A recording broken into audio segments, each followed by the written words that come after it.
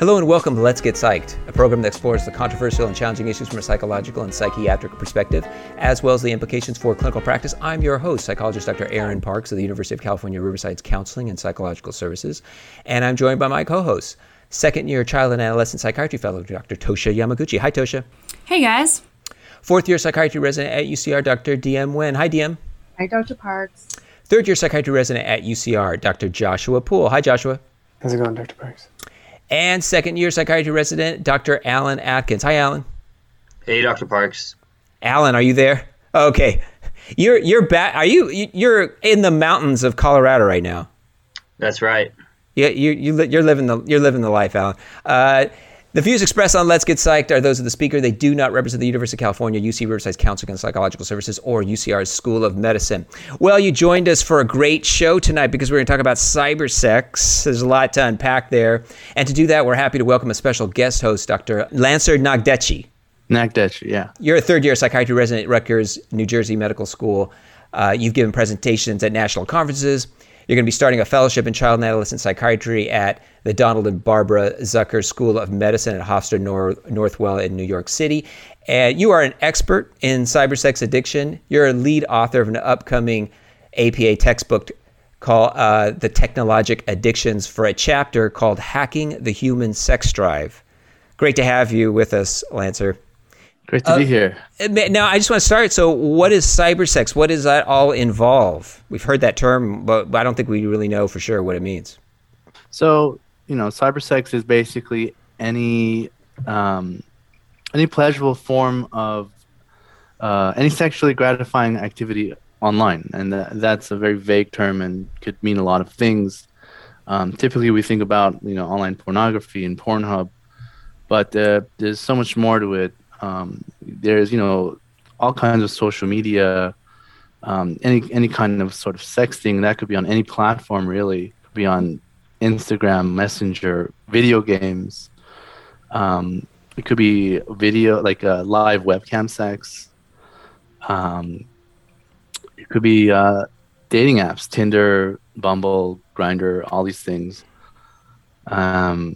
There's simulated sex or virtual reality, augmented reality kind of things out there. And there's a new field, teledildonics, funny name, but it's actually the name of the field. It's high-tech, interactive, internet-connected sex toys, and I'm going to be very careful about the words I use here. Yeah, we have to be very careful here. I did not know that this actually existed at all, but it's really incredible to think about. How widespread is all this stuff? I mean, you mentioned a lot of different things. How many people are involved in some sort of cybersex activity, as best as you can estimate?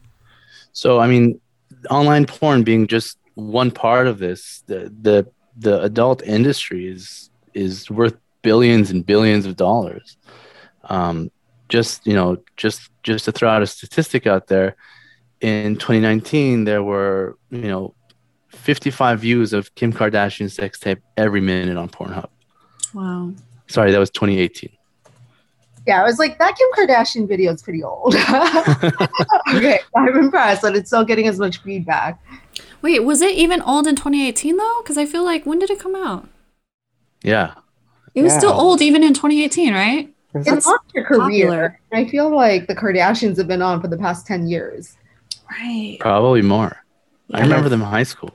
And they totally defined like body image standards as like a total shift away. That's a whole separate discussion, but there's a real argument to be made for, the transition away from like Twiggy and Kate Moss and all of the more slender ones. But that's a different discussion. So is this growing, Lancer? Is this growing, and is it? And what are the dangers? If it is mostly with the younger generation? Like, that'd be my or is it not? Is it like it's growing on all age groups? I think it's growing exponentially. Consider just a decade ago, the internet was just something on the computer. Computers are generally in public spaces, but now everyone has a cell phone, and all cell phones are basically computers, and all kids have cell phones these days, smartphones. So it's readily available. On top of that, video gaming devices are getting more and more complicated and complex, and just things are changing rapidly. So just societally, technologically, there's so many new things out there that the amount of problems and issues that are arising, I think are we're going to see it in decades from now. Such as, in other words, yeah, go ahead. Yeah, what's the most? In other words, we don't know what we don't know. I do agree. I feel like there's this thing where it used to be, you were a porn star or that was your career. And now it's so mainstream that like everyone has an OnlyFans account and you can do whatever and not, still have a regular day job. And I don't know what like that it is. doesn't define you mean? DM. Yeah. So OnlyFans is like the Uber of porn. So anyone can be a porn star, and you have kind of like a porn blog, and people subscribe, and they, that's basically what it is. Side hustle. It's a side hustle. Now, is that become more acceptable because social media has been so pervasive in our lives, and we don't have to meet with each other and in person, and so we don't potentially have a lot of shame with doing this kind of thing. But because we have this kind of media interaction, that becomes like an easier, more accepted thing to do. Definitely, and I think the pandemic really put this into hyperspeed. There's tons of data from Pornhub, from the other porn sites, about just how much porn use exploded during the pandemic.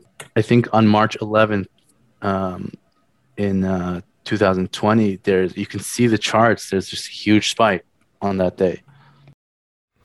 Wow, as everyone just dive headfirst into this. Yes, go ahead.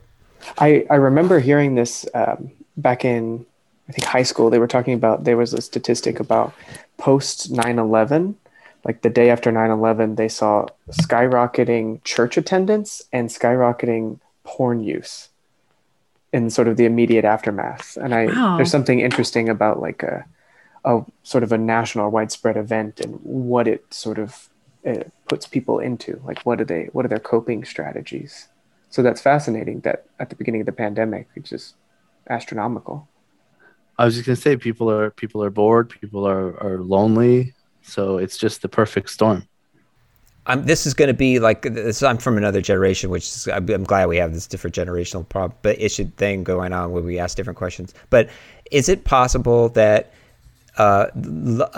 less young people are being less religious? There's less religious folks now. There's more like people that ask for religion. The young people put none, way more than they did before.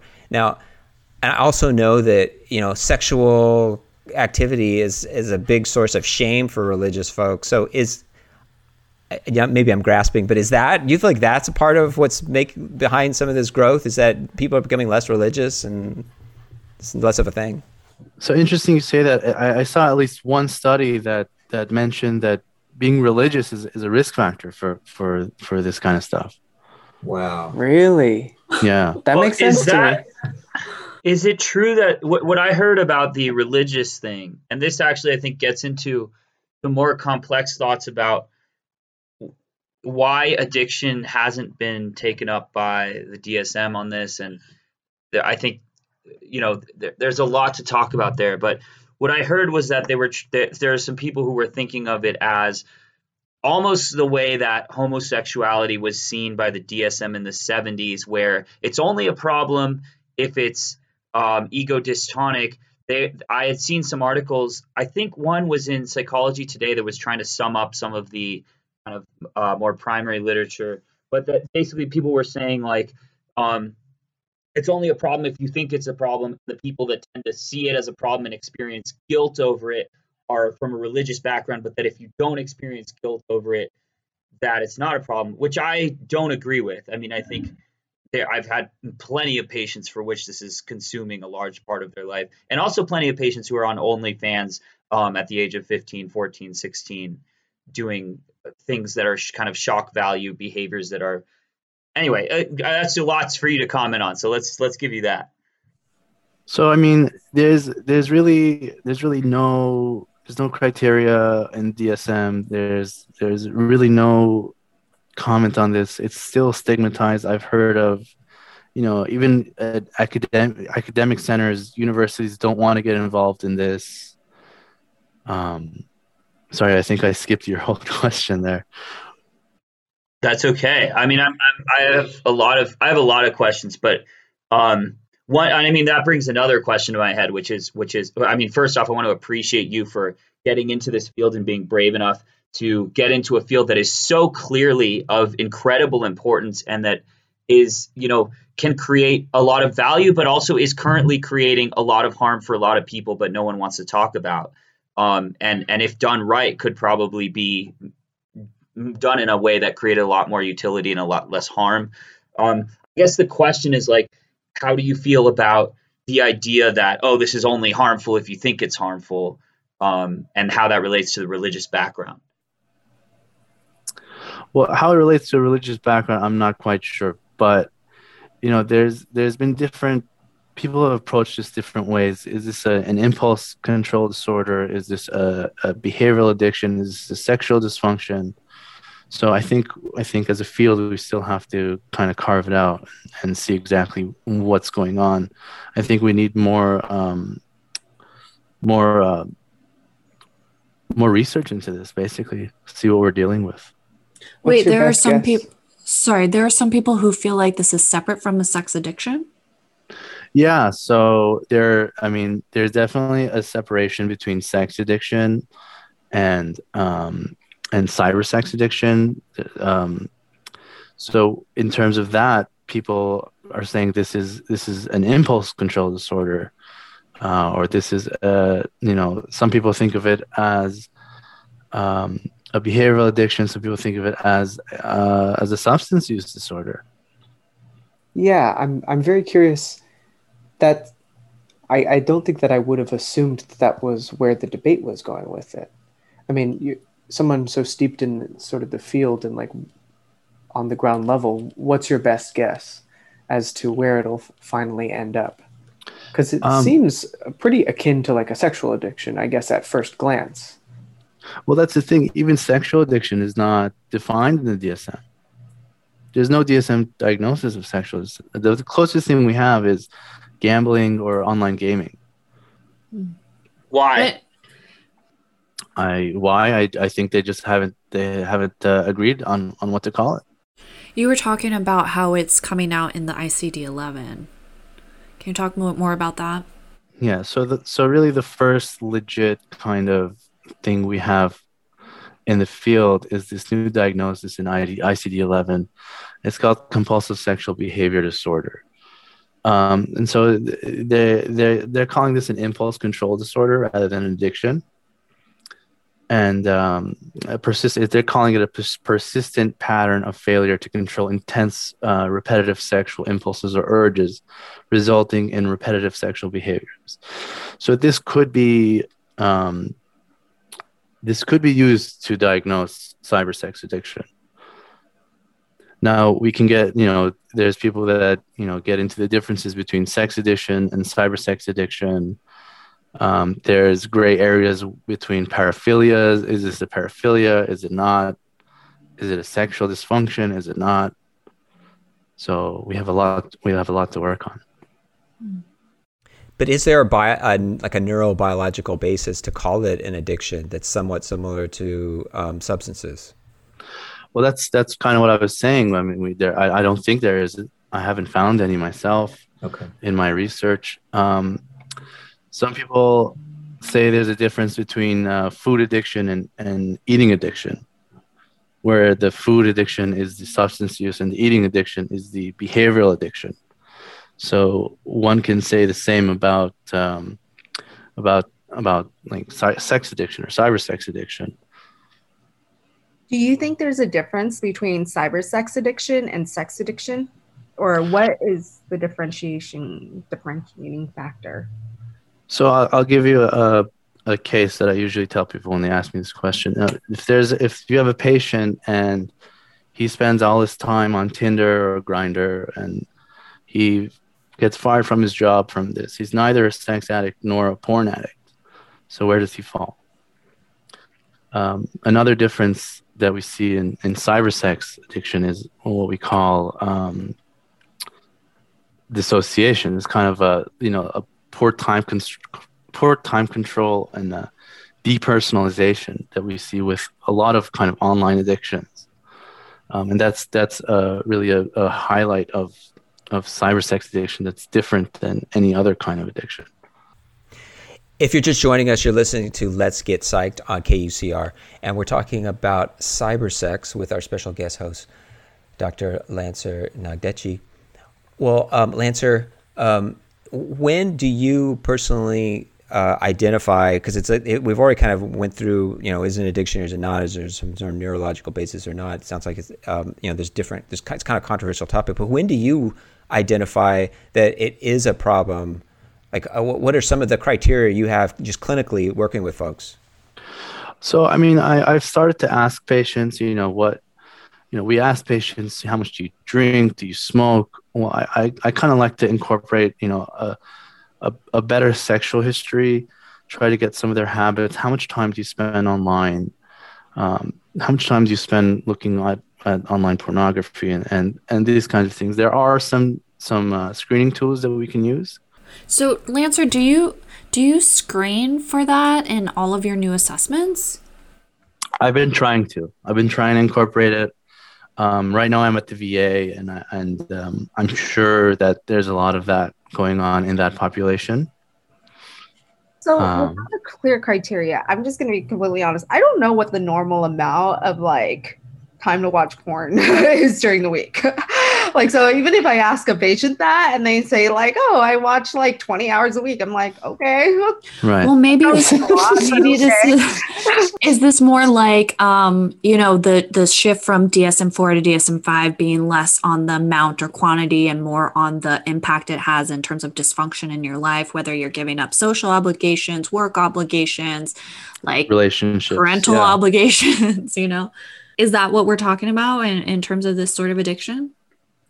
So, that's also baked into the new ICD-11 diagnosis as well, how much it affects you.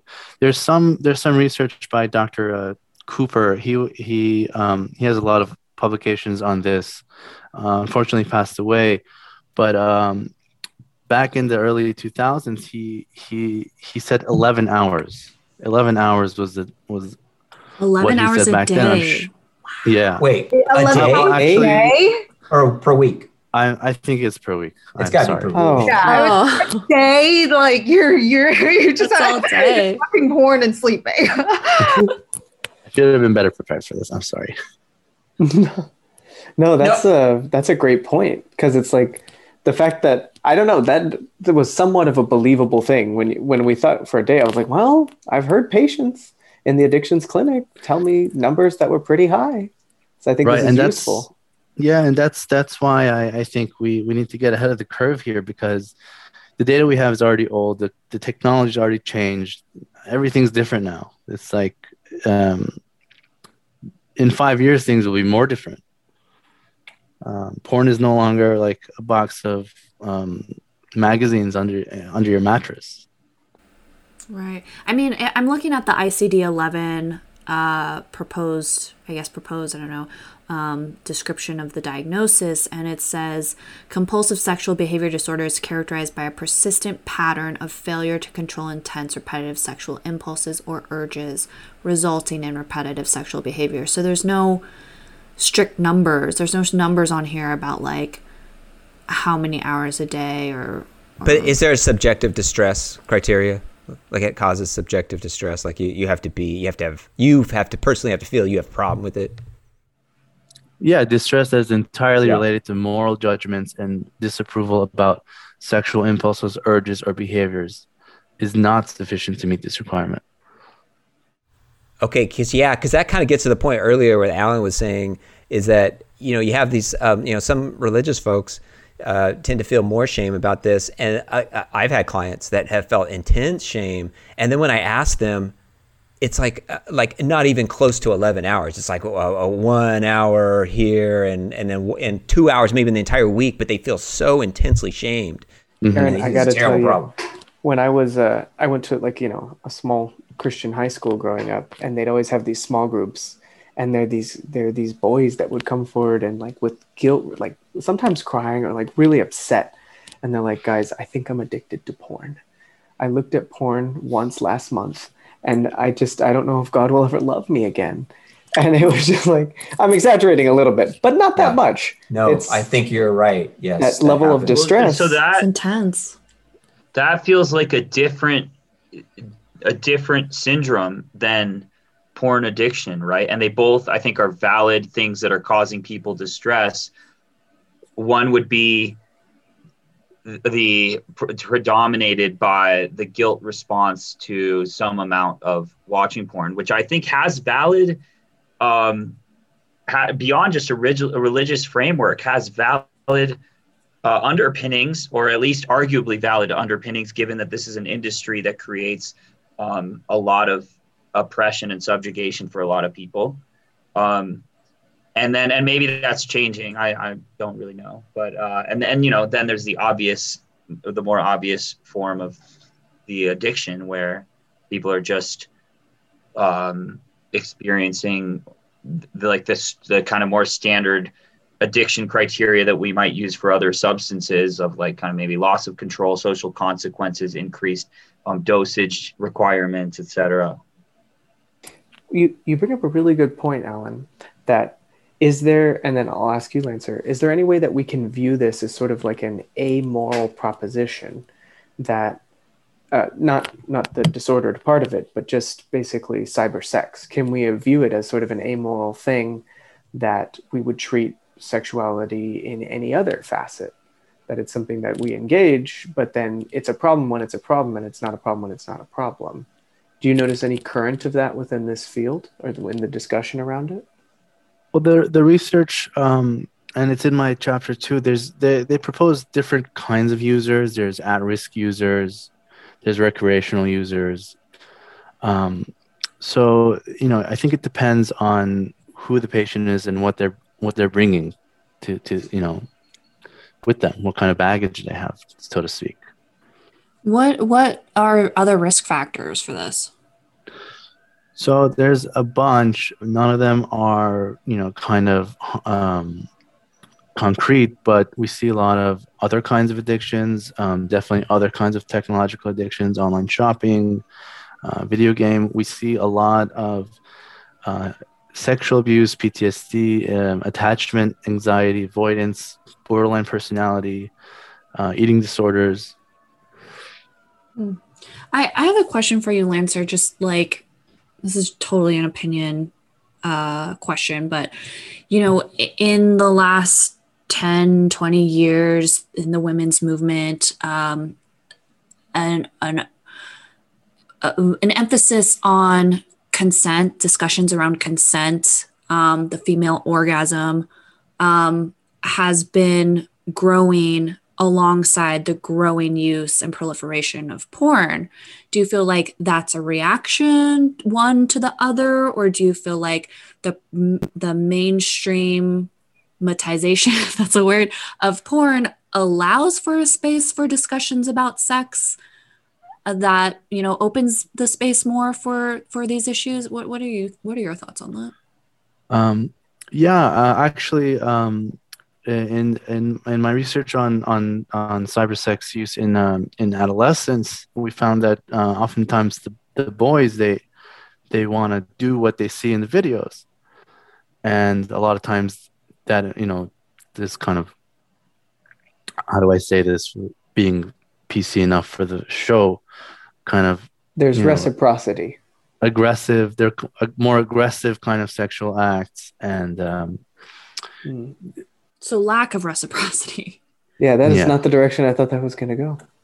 Okay, so this, you could consider maybe this is the focus on consent and the female orgasm is more of a reaction to what is happening based off of the in society from the proliferation of porn. I'm just wondering, because these two things are happening at the same time, like, is it a reaction? Is one a reaction to the other?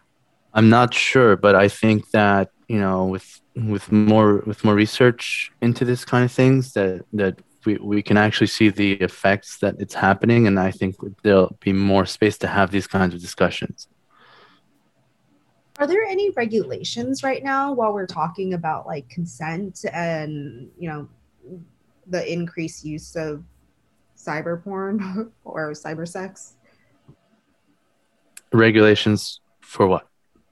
Just regulations in general. I mean, okay, obviously there's this little thing that says you have to be 18 to enter a website, and you click off. I don't know who verifies that. Mm-hmm. But other than that, is there any regulation that says like, okay, one, you have to have someone's consent before you upload a home like video, or like you have to, you know, how to block it for children? I don't know.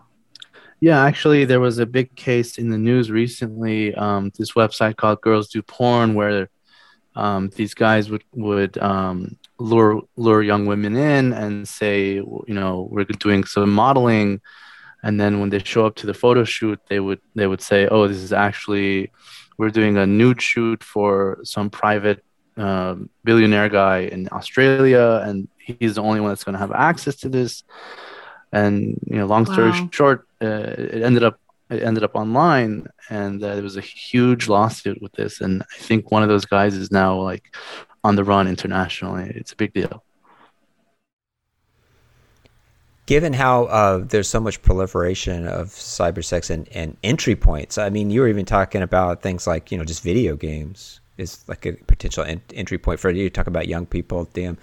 So if you were a concerned parent, I'm just I wouldn't even begin to know how to moderate this or prevent my kid from, because I've been having the knowledge, first of all, of how widespread it is and all the entry points. So what would you recommend for parents if they wanted to, you know, prevent their kids from being initiated too early for some of this stuff? I'm old again. Yeah, sure. Sorry, could I just hop in there? I just wanted to add to Lancer's answer to DM's question. From what I've heard in the past maybe 3 months, I've also heard that Pornhub is making moves to improve the consent in terms of uploading videos to their website. That's what I've heard is happening recently. Yeah, so the whole thing is called revenge porn. So there's a big movement to kind of stop it and get rid of it. I think one of the examples I remember hearing is that like both people have to consent to uploading the video. Like, I don't know how they do that, but instead of one person being able to upload the video, it's got to be like both people. Is that something? Not entirely sure. Okay, maybe I'm totally wrong about that. Dr. Parks, just to get back to your topic, it's a question I get a lot. I get asked a lot by parents, like, what can I do? What's too much? I mean, I don't have the answers, but I mean, I think limiting internet time, putting adult filters on things, more supervision, and having talks about, you know, what's okay, what's not okay. And of course, you know, educating oneself. The fact that porn is becoming more like technological base, like VR porn, and like it seems so much more like immersive, and it actually feels more connective than it used to in the past, where you're kind of just watching a video and then like masturbating to yourself. And now we're talking about like adult toys that somebody else uses or plays with you. I'm not quite sure what you can probably explain it more. But does that, like, can you give us more information? Is that a bad thing? Is that a good thing that it's more connected? Well, I mean, it depends. I really don't know. I mean, I think it's a good thing in that people can connect, and, you know, there are long distance relationships and people are quarantining, and, you know, it's a marvelous thing that the technology allows us to become closer with one another. It's another thing if it translates into an addiction or a comorbid psychiatric issue. And that's all the time we have on this edition of Let's Get Psyched. Today we talked about cybersex with our special guest host, Dr. Lancer Nagdechi. Thank you for joining us, Lancer. Thank you for having me. And thank you to our co-hosts, Drs. Toshi Yamaguchi, DM Wind, Joshua Pohl, and Alan Atkins. If you have comments, questions, suggestions for the show, you can write us at getpsyched on KUCR@gmail.com, and you can listen to past episodes of Let's Get Psyched on your favorite streaming platform. If you like tonight's show, please follow us and post a review. This episode was recorded remotely in our homes. Our producer is Elliot Fong. Our production assistant is Ismael Gonzalez. I've been your host, psychologist Dr. Aaron Parks. Tune in next week for another edition of Let's Get Psyched.